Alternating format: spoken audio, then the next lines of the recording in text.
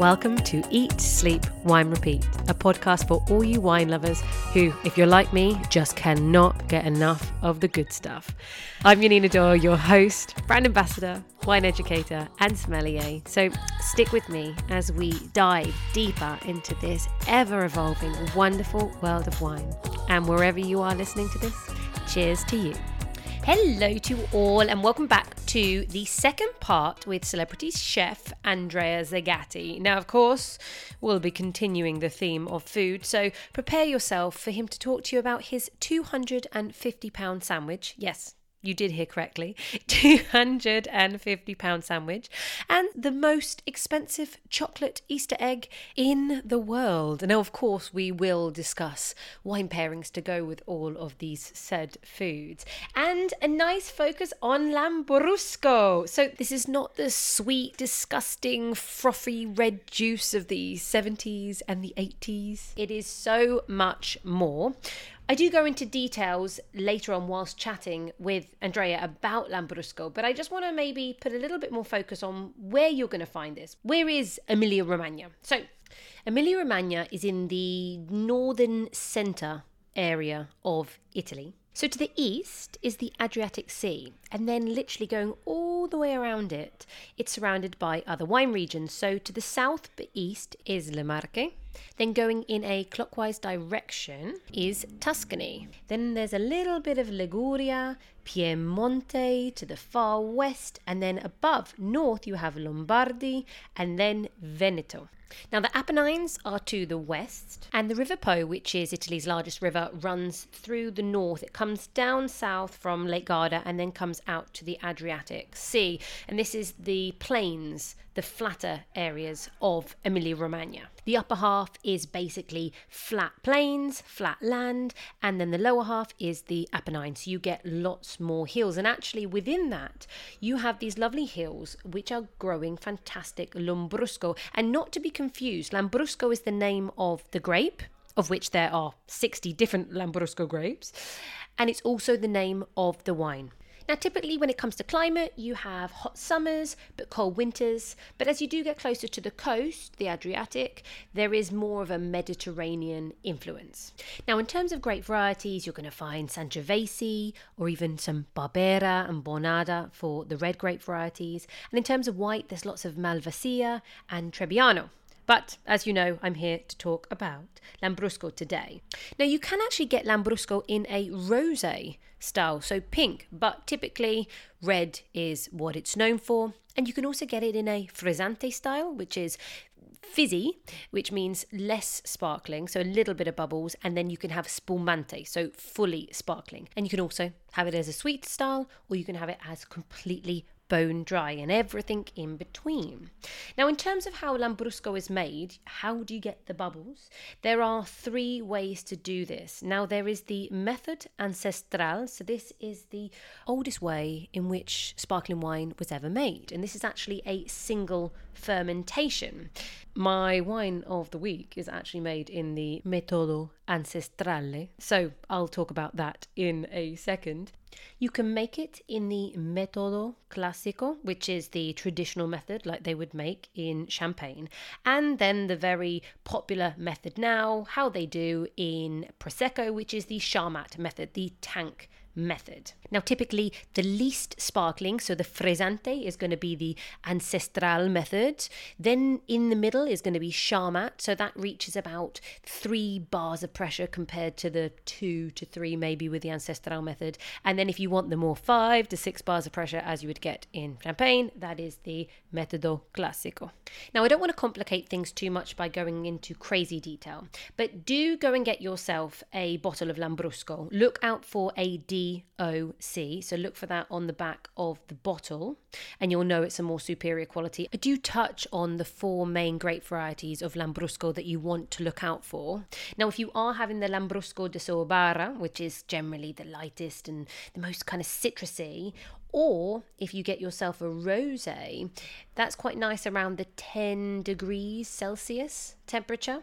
But if you're having one of the more richer, heavier Lambruscos, so the Salamino, the Grappa Rossa, these are really good to have around 14 degrees Celsius. Right, I'll keep you hanging a little bit because we'll talk a little bit more about Lambrusco in the chat with Andrea. But right now, I want to tell you about my winery of the week.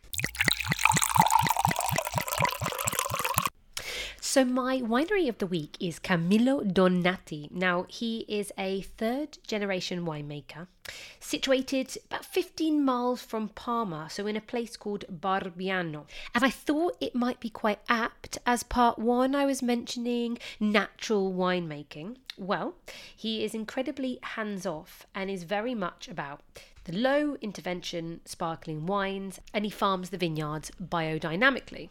Now, biodynamics is like organics on steroids, as many people will say. So no chemicals, no pesticides, but you're also farming to the lunar cycle. You're thinking about the land, the people, the animals, and you're bringing everything together. So it's a very holistic practice. Just one of the most famous preparations that people do when they biodynamically farm is preparation 500, which is taking cow manure, burying it in a cow horn, now officially between 40 to 60 centimeters underground. Ideally, it's a lactating cow because that has more nutrients. Again, it should be a cow that's grazing on the land and not having any antibiotics and eating from grass that has no sprays or chemicals. And the reason you put it in the horn is because a cow receives about 80% of its nutrients from that horn, and it goes into the ground in the autumn. So that's when, the leaves are falling, the energy is going down, and then you pick it back up in the spring when everything is shooting upwards, when flowers are starting again, when everything is growing. So it's about that upward energy. And then you take that manure and you mix it with some water, ideally rainwater that's collected. I know one winemaker, he puts it in a barrel and then he stirs it around one way and then goes backwards. So you have to create this vortex, and it's about giving energy back into the water, and you have to do this for an hour. And then you put it all over your soils and it acts as a beautiful organic compost. So there's something quite magical, spiritual and marvelous about the preparations that they do. That is just one of them. Now, as he's making his wines in a natural way, the Lambrusco is made in the ancestral method. Now, I do touch on that back in episode 25, which in fact is on organics, biodynamics and sustainable wine. So go and check that out. I think that's a really interesting episode. But to touch on the méthode ancestrale, it is a single fermentation. What you do is you take wine that hasn't quite finished fermentation, you put it in bottle and then you seal it using a crown cap like they would do with beer. The fermentation continues, and of course with fermentation a byproduct is carbon dioxide. This gets trapped in the bottle, creating the bubbles. Hence, because the fermentation hasn't started from scratch, you're not going to have as much carbon dioxide, meaning not as much bubbles. So this is going to be more frizzante in general rather than spumante. This is also known as pet nat or pétillant naturel, which is becoming very, very popular in the natural wine making scene. Wines are not filtered, so they might have a little cloudiness to them, and they don't add any dosage at the end, so there's no added sugar. So typically they can be really quite dry, but then some do have a little bit of extra sweetness because the fermentation might not quite have finished. Now, these wines are typically slightly less in alcohol. Lambrusco in general is not going to be too high in alcohol, so you'll find with these wines about 11-12% is normal. Now, going back to Camillo Donati, he is based close to Parma, as I said, and in Parma the main Lambrusco grape variety you'll find is the Lambrusco Maestri. Now, this is actually a really high yielding grape variety, so they do severe pruning to make sure you get low yields and then the quality is better. And this specific variety has a lot of tannins with it, thicker skins, so you can get a little bit of rusticity and colour, and then of course that nice little grip. Right, it's time to try the wine I have. This is their 2019 and they only do one Lambrusco. You can find this in the UK for £17.40 from Joseph Barnes Wines or £18.50 from Natty Boy Wines. Right. Okay, first let's get the crown cap off. There we go. So it's like a beer cap. Oh, and it's so frothy and red ruby juicy. Gorgeous. Okay. The nose straight away is lovely strawberries, but you also get this kind of like potting soil at the same time. So that earthiness mixing with red fruits. Some fresh herbs, like I'm getting basil, that lovely zingy fresh basil, but with maybe some thyme, some rosemary. It's medium intensity. Some just really nice raspberries, red cherries. It smells like it's going to be really juicy on the palate. Now, crunchy fruit. It is absolutely dry, bone dry. It's got some real kind of like sour cherry acidity on the finish. Maybe a little bit of like even kind of blackcurrant wine gums. It's super vibrant and also quite tangy with the fruits, and even kind of like some forest floor, and even a little bit of, there's like a leathery funk to it. This is fruity, it is lively, it is tangy, it is zippy, great acidity, very, very soft bubbles, as it says, frizzante. And now it does have that touch of earthiness, but still really fruit driven and quite a light style. So I'd want to go with the pizzas, some goat's cheese, in fact, strawberry goat's cheese and pomegranate salad, something like that, with some lovely balsamic vinegar, or of course, a lovely plate of charcuterie will be delicious. Right. Hopefully you're feeling in the mood for some lambrusco. Let's go over to the chat with Andrea now. I would like to talk to you now about Mr. Z luxury sandwiches. Yes, of course. Mr. Z. Mr. Z. Well, all right, Mr. Z. Mr. Z, Mr. Z. Potato, patata. No, it's Mr. Z. It's Mr. Z. Mr. Z, obviously named after your last name, Yes, Zagatti. correct. Okay. Tell me about your £50 millionaire sandwich. So, let me tell you first why I did that, why I created a brand. Lockdown time, deep lockdown time, nobody can go anywhere, nobody can do anything, nobody could do dinner parties. I've done a couple of illegal ones, but it's not like it's not illegal. It's legal from their side, not from my side. You know what I mean? Yeah, I was there hired, but they had people. But having said that, I had clients that got caught and got fined over £200,000. So 200,000. Yeah, because a lot of people inside. So people were scared of hosting dinner parties, and so my job stayed quiet for a good 6 months. And after a couple of months quiet, I was like, okay, I have to do something about it. What do people need? Good food. They cannot call me over. I could send it, but I don't want food to be shit. I don't want food to be boring and the same things that you get in Deliveroo, that you get in supper. What can I do something that is missing? And a friend of mine told me sandwiches. Everybody loves sandwiches. Like, all right. And on that night, we finished a bottle of Macallan 25, and we came up of course with the business plan, with the menu, with the website, and the photos in 24 hours. I love this. And we launched the company in 48 hours. And 6 hours before it went live, it went viral on Twitter, thanks to a couple of journalists that hated the idea. I can imagine. Do you know what? Bad press is better than no press at all. Sometimes. Ooh, I had very bad press. Why did you get such bad press? Because it's a £50 sandwich, right? Yeah, but that's how I started. And now I'm selling £250 sandwiches, nearly 30 a day. Of course you do. You have the billionaire. And it's a 24 carat, there's 24 carat gold leaf. Yes. Wagyu or Sietra. It's a bit excessive though, isn't it? The price or the gold? The gold leaf. No, the gold is only for the eye, of course. Okay. But inside, there is Wagyu A5 from Kagoshima that nobody else in London does. Oh, really? Ossetra caviar, cabbage, and the best ricotta in Italy inside a homemade focaccia. And is delivered to you in a Mercedes S-Class. Oh, I love this. Okay, what would we pair with this? I feel like it just has to be champagne. 100%. Right? At the moment, I suggest everybody P3.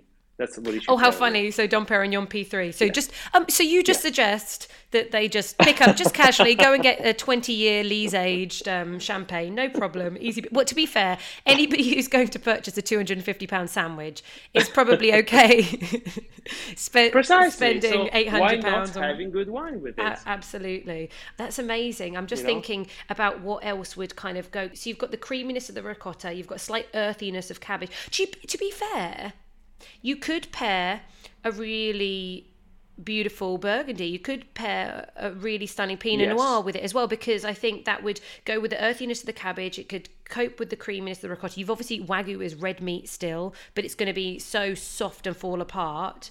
I think a good Pinot would also work. Pinot would go really well. You have to understand though that Wagyu, it's usually a fatty meat. Yeah. But the reason that I choose the Kagoshima is because it's less fatty than other parts of Japan. Okay. So Pinot Noir could go really well. Yeah. Yes. Yeah. Okay. But the reason I prefer Champagne, maybe a Blanc de Blanc, maybe a Salon, maybe a Perrier-Jouët Blanc de Blanc, maybe a Blanc de Millionnaire Heidsieck 1998. Yeah. I mean, stuff like that works really well. Yeah, so you prefer, because Blanc de Blanc, that kind of more kind of direct, linear, citrusy, zingy vibe, kind of really, I suppose, and like the acidity just really cuts through. Can you tell me about the caviar that you're using and how that flavour is different from other caviar? Sorry, because I'm a bit... So, of course, I mean, so you have to understand caviar. You start from basic, which every brand has a basic brand. Yes. In the case of Exmoor, for example, which is the brand of caviar I'm using, they start with the basic, it's called Cornish salted. Okay. And that is the base caviar. And then it goes up. It goes to, there is one in between this one. It's called Royal Belushi. Okay. Then there is Osietra, then there is Beluga, there is Kaluga, there is Albino. Albino is the white eggs. Okay. And so on and so on and so on. So, and there is a company in Switzerland doing aged caviar called N25. So they all have different caviar. The reason that I use Osietra is because it's creamy, it's not too salty, and it's not too muddy, and the eggs are not too big. Okay. So it's the right balance for what I want to achieve in a sandwich. Well, do you know what? Maybe a Certico. I'm just thinking a Certico from the Santorini Island, really mineral, really salty, high acid, cut through it all, but actually can go with that slightly more savoury vibes in the sandwich. It could work. Right. Yeah. So you've got, for people who can't afford the billionaire, there is the millionaire, £50. Yes. But do we not get it delivered in a Mercedes? Yes, of course. Every sandwich gets delivered in a Mercedes. Okay. Unfortunately, though, shipping is excluded.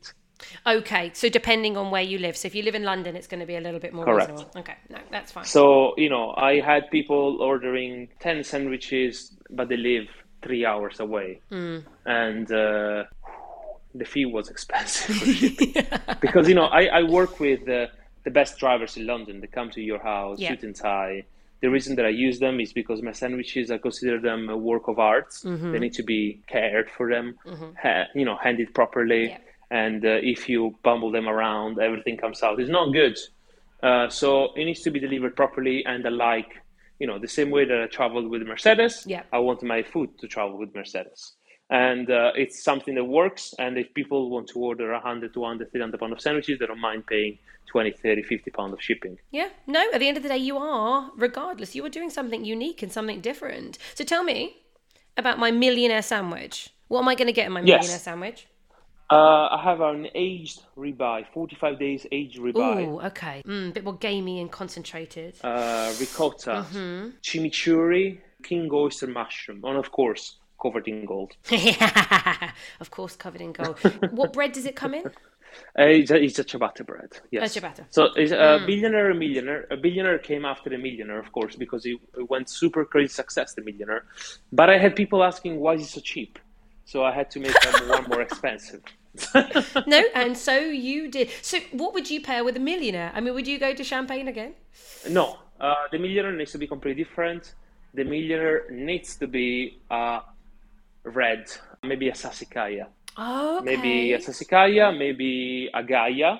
maybe a Tignanello. I was going to say Nebbiolo, Nebbiolo maybe, is because nice. again, because the king oyster mushrooms, but you've obviously got beef ribeye, so you want again something with high acidity. And you said Correct. Gaia, so Barbaresco would be Would be great. delicious with Yes. that, absolutely. But again, the concentration, the power, you're going to get far more, aren't you, with the Sassicaia and the Tignanello? To be honest, I Okay. don't mind. The reason that I said that is because the mushroom is quite buttery, and Okay. buttery with that works really, really well.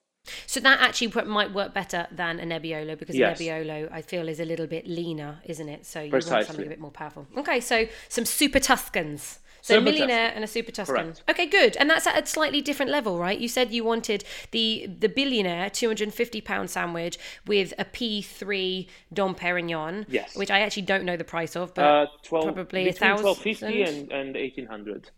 Oof, okay, Yeah. look at me. Oh, just 1,000? No, go up. And then we know that we can get a Tignanello for a couple of £100, a Yes, Sassicaia even maybe less. 300-400. Okay, yeah, that's Yeah. it's getting more reasonable. Like it.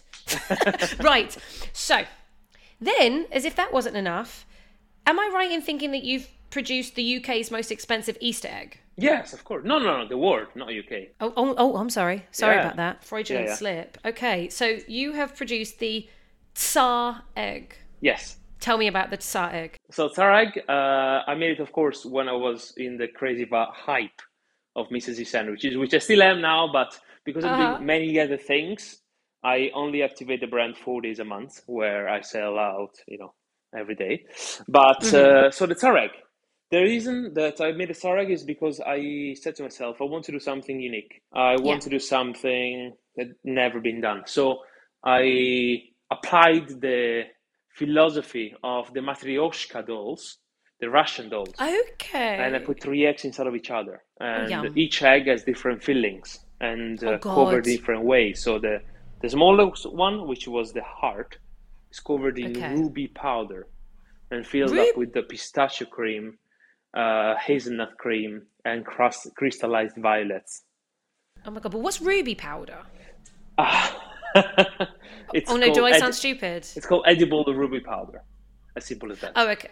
Oh, okay. And Right. it's actual ruby, but it's so fine that it's edible, and Oh, my it's God. crazy. Yes. Okay. Then there is a layer of caramel, hazelnuts, and pistachio. Oh, my Then God. there is an egg. They're all different. So there's dark, white, and milk. So this egg is covered in edible silver, and Okay. then the external egg is covered in a salted caramel. I don't remember, salted caramel, yes, and crispy fettuccine paste. And then there is the golden egg. So the egg was, I'm not joking, it was massive. It was like, I don't even know how to calculate, half a meter at least Oh, long, my God. tall, and it was more than 20 kilos. It was really Did you only heavy. make one? You only Yes, I made made one. one? Made one, Okay. and what I did very simply, so the egg starts at like 500 pounds. Had an Instagram live of 10 minutes, and sold it via the Instagram live, Oh, my God. and How much did you sell it end up for? selling it for 2450. 2,450. Wow. Okay. Yeah. That's amazing. That's, yeah. Having said that, I promise you, I think I spent 1500 to make the egg. All I can imagine So it from was the it was, ingredients it that you're was not using. bad, Yeah. without considering Wow. 3 days of my time. But it was more something for fun than something for money. I It's really an wanted to do amazing something project. really, really fun, and delivering something which does not exist. You cannot find Oh, it, one of it's, one, and hand delivered by myself. So I came to your house to deliver it to you. I love this. It's amazing. If you came and hand deliver me something, I would like sit you down and be like torture you for just more information, like pick your brain. What's next? What's next? What are you doing? How do you? I mean, it's just amazing. I don't even know what I'm trying to think of what sweet wine I would pair with this, but you've got so many different styles. I mean, I suppose one, you could bring out the sauternes again because the nuttiness, some of the stuff with the hazelnut, I guess, but it's not, you're not, the honeyed nature. I don't know. So I don't know if sauternes and Tokay would work. Maybe a Banyuls. So actually like if the fortified wine from the south of France maybe could work, because I mean, that just goes really well with chocolate in general. I imagine a PX sherry is too intense. Yeah, see what I mean. I would choose a port. Like a tawny. Yeah, So I would go then 20-year tawny. So go Yeah. for the oldest one. Well, of course, we need to go for the most expensive as well, right, to match up your egg. But Ideally. but 20-year tawny, because it's had longer to age. It's going to be more nutty, but it's also going to be lighter and more elegant. I think it's very nice. Yes. Okay, there you go. So when are you going to make another one for next No. Easter? No, I was thinking through something for December though. I may do Oh. something for Christmas, but I don't know what I will do and if I will do something. I may do though. And then do you think you'll sell it through Instagram again? Yes, my marketplace is Instagram. I sell through DM. People send me DMs to buy stuff. That's it. Oh my God. Okay. So I have, what of course, a remind, website and everything, but I don't use it much. remind me your Instagram. Mrs.Z.luxury sandwiches. There you go. I can't even begin to imagine your next creation. That is amazing. So I want to bring it back Yes, now. of course. I want to bring it back to where you came from, Emilia Romagna. So you are, as we said earlier, lucky to have grown up in a place which had some incredible food options. You're famous for your Parma ham and Parmigiano Reggiano cheese. Yes. And do you think that actually secretly was the seed that, I know you said earlier in part one about the cheesecake and the ex-girlfriend, but being able to taste such delicious food from such a young age and having all these amazing wines around you as well. There is no doubt that it did. Not intentionally, without me looking for them, automatically my palate developed 100%. Yeah. A big influence, of course, was my father, that he used to travel for his work and bring home from any country in the world that it was some food, from Saudi, from China, from Asia, whatever it was, he was bringing back something. I did not like anything, but I was trying everything. So somehow my palate was learning and discovering without me wanting to, you know what I mean? So, growing in an area where everything is fresh, everything is good, and is accessible. I mean, you can find a fantastic wine for 10 euros, for 8 euros. You can go in the countryside and find one bottle of wine for 2 euros. So, it's just a different philosophy, different way of living. And in Italy, every once in a while when I come back from London and go to see my family, I bring them a good bottle of wine. But they have no understanding why I'm bringing something so expensive. Why are you doing that? I would never do that. For example, I brought, when was it? 3 weeks ago, I went to Italy after a year and a half that I had to stay here for COVID. I brought them this bottle from the date of birth of my parents, which was 1957. So I brought them a red from Chianti, 1957. But they wouldn't understand why I'd spend, so much money and to bring something so fine. But then I taste it and I love it. But still, the mentality is that if it costs more than 20 euros, it's not worth it. That's it. But when you live in a place like Emilia-Romagna, Lambrusco, as an example, which is probably the most famous grape variety or style of wine that's coming out of that wine region. Yes. Even here in England, after you've brought it in and you paid your duties and everything, you can get great bottles for less than £15. Yeah. Every time you drink Lambrusco, you taste raspberry and some acid veins that make it really vibrant. Yeah, and, a citrus zest to yes. it, along with the cherries or blackberries or strawberries or raspberries or whatever you're getting. Yeah. So tell me about growing up in that region as a older adolescent and young adult. Were you drinking lots of Lambrusco? No, you drink it every once in a while. I drink it now more when I go back because I don't have it here.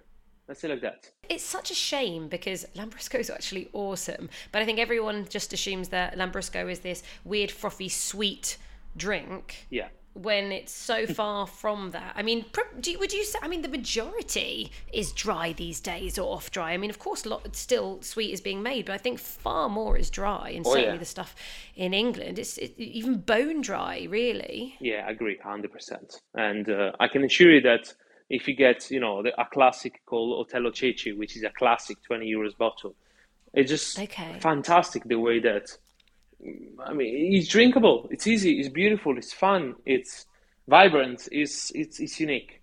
In my opinion, Lambrusco is something that I personally will bring to London and make it trendy in the next 5 years.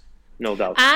Okay. Do you know what? If anyone can do it, okay, I'm excited. So people need, right, let's talk about Lambrusco just a little bit more. I mean, it's also what grows together, goes together, right? And it's great with a charcuterie board and with cheese. Yeah. So it's how perfect to get some Parma ham and some Parmigiano Reggiano. Precisely. It's fantastic. Yes. I want to go off piece just for 1 second, then we'll go back to Lambrusco. Tortellini. Yes. Who invented it? Was it invented in Bologna or Modena? So you have to understand that you're talking with somebody who's from Ferrara, who's a city in between Bologna and Modena. There is my city called Ferrara, and we call it Cappelletti. What? Cappelletti. Cappelletti. We called it. Okay. Little hats. Okay. Okay. So we invented the Cappelletti, but tortellini have been invented in Bologna. Difference between tortellini and Cappelletti, it's super simple. It's just the mixture of the meat. But it's the same concept. 100% tortellini have been invented in Bologna, not in Modena. Oh, are you sure that the that's people from Modena are that's my conviction. But of course, if you go to somebody who's from Modena, it tells you the opposite. Me being an external of both of them, I strongly believe it's Bologna. Having said that, Modena invented many other things. You know what I mean? Modena is where kind of Lambrusco is based. I mean, obviously you can get it in Parma and Reggio Emilia, but Modena is where it is actually. And also, just so people understand Lambrusco a little bit more as well, you can get it in Lombardy, so just out of Emilia-Romagna, can't you? So Mantua in Lombardy, you can also get it. Okay, I'm going to do a quick lesson for people to understand Lambrusco, and then I want you to tell me some of your favorite pairings after. So for everybody to know, there is like 60 different grapes, like kind of part of the family of the Lambrusco family. So it could be, most Lambruscos can be just blends of everything, but you can look out for on the label 4 main grape varieties. The most planted grape variety is Salamino, so the Lambrusco Salamino. It can often it can be quite sweetest. If you want the lightest, most citrusy one, that's Sorbara. If you want the biggest, baddest, and the biggest, boldest one, it's Graspa Rossa. And that one's like really, I'm ruining it. You were supposed to be giving me the food pairings, but that's really good for like more the heavy meats. And then you also have the Maestri. So they're the 4 that you should look out for. Do you want to throw in some food pairings with Lambrusco? I can tell you. So the best way that you have Lambrusco with, of course, the first thing that comes to mind is something called gnocco fritto. Gnocco fritto is something from Modena, which is a sort of savory fried dough that you have with charcuterie and cheeses. So this is the main thing that you usually pair Lambrusco with. Other things, can be orecchiette with ragu, for example. Orecchiette, the classic pasta with some ragu. Or you can have it with, of course, persimmon and prosciutto, melon and prosciutto. And you can have it with, let me think, some steak, slow cooked steak with polenta. I mean, there's lots of things that you can, a little arugula, tomatoes and strawberry salad. There is lots of things you can do in terms of food pairing. It's really versatile, isn't it? Yeah. Some, you know what? Fennel salami. That's very good. Yes. And you mentioned about like the melon, because as a whole, for anyone who doesn't understand Lambrusco, yes, you get the red berries, cherries, and this kind of citrusy zest, but there's also something like a little bit earthy that you could also get with Lambrusco, and like dried herbs, and even things like violets or watermelons can be thrown in. So there's actually so much going on. And for anybody who's scared that they're going to get a sweet one, they do tend to say if it's secco, semi-secco. How would you pronounce amabile? Amabile. Yeah, amabile. So then they have amabile and then dulce. So for anybody who wants to know, if it's secco, it's up to 15 grams of residual sugar per litre. So that's the driest. Semi-secco is going to be 12 to 32 grams. Amabile is 30 to 50 grams. And then dulce, if you're having obviously dessert wine, so don't pair that with steak, it's going to be 45 grams per litre. So they do put that on the bottle. So great value, amazing with food, really versatile. I mean, I'm actually going to get more Lambrusco now that we're talking about it. Absolutely, yes. And of course, if you don't want Lambrusco, I mean, Emilia-Romagna is also the place for Sangiovese, you know, the great variety of Italy, you know. Precisely. So it's a stunning place. Now, you must be really upset though with your Lambruscos because they typically don't have the same amount of pressure. And you love a little bit of sabrage, right? Oh yes, I do. Do you ever open up a bottle of sparkling wine or champagne without taking a knife to it? Or If I cannot do it for restaurant reasons, yes. But I'm famous because I sabraged a couple of bottles in Claridge's inside.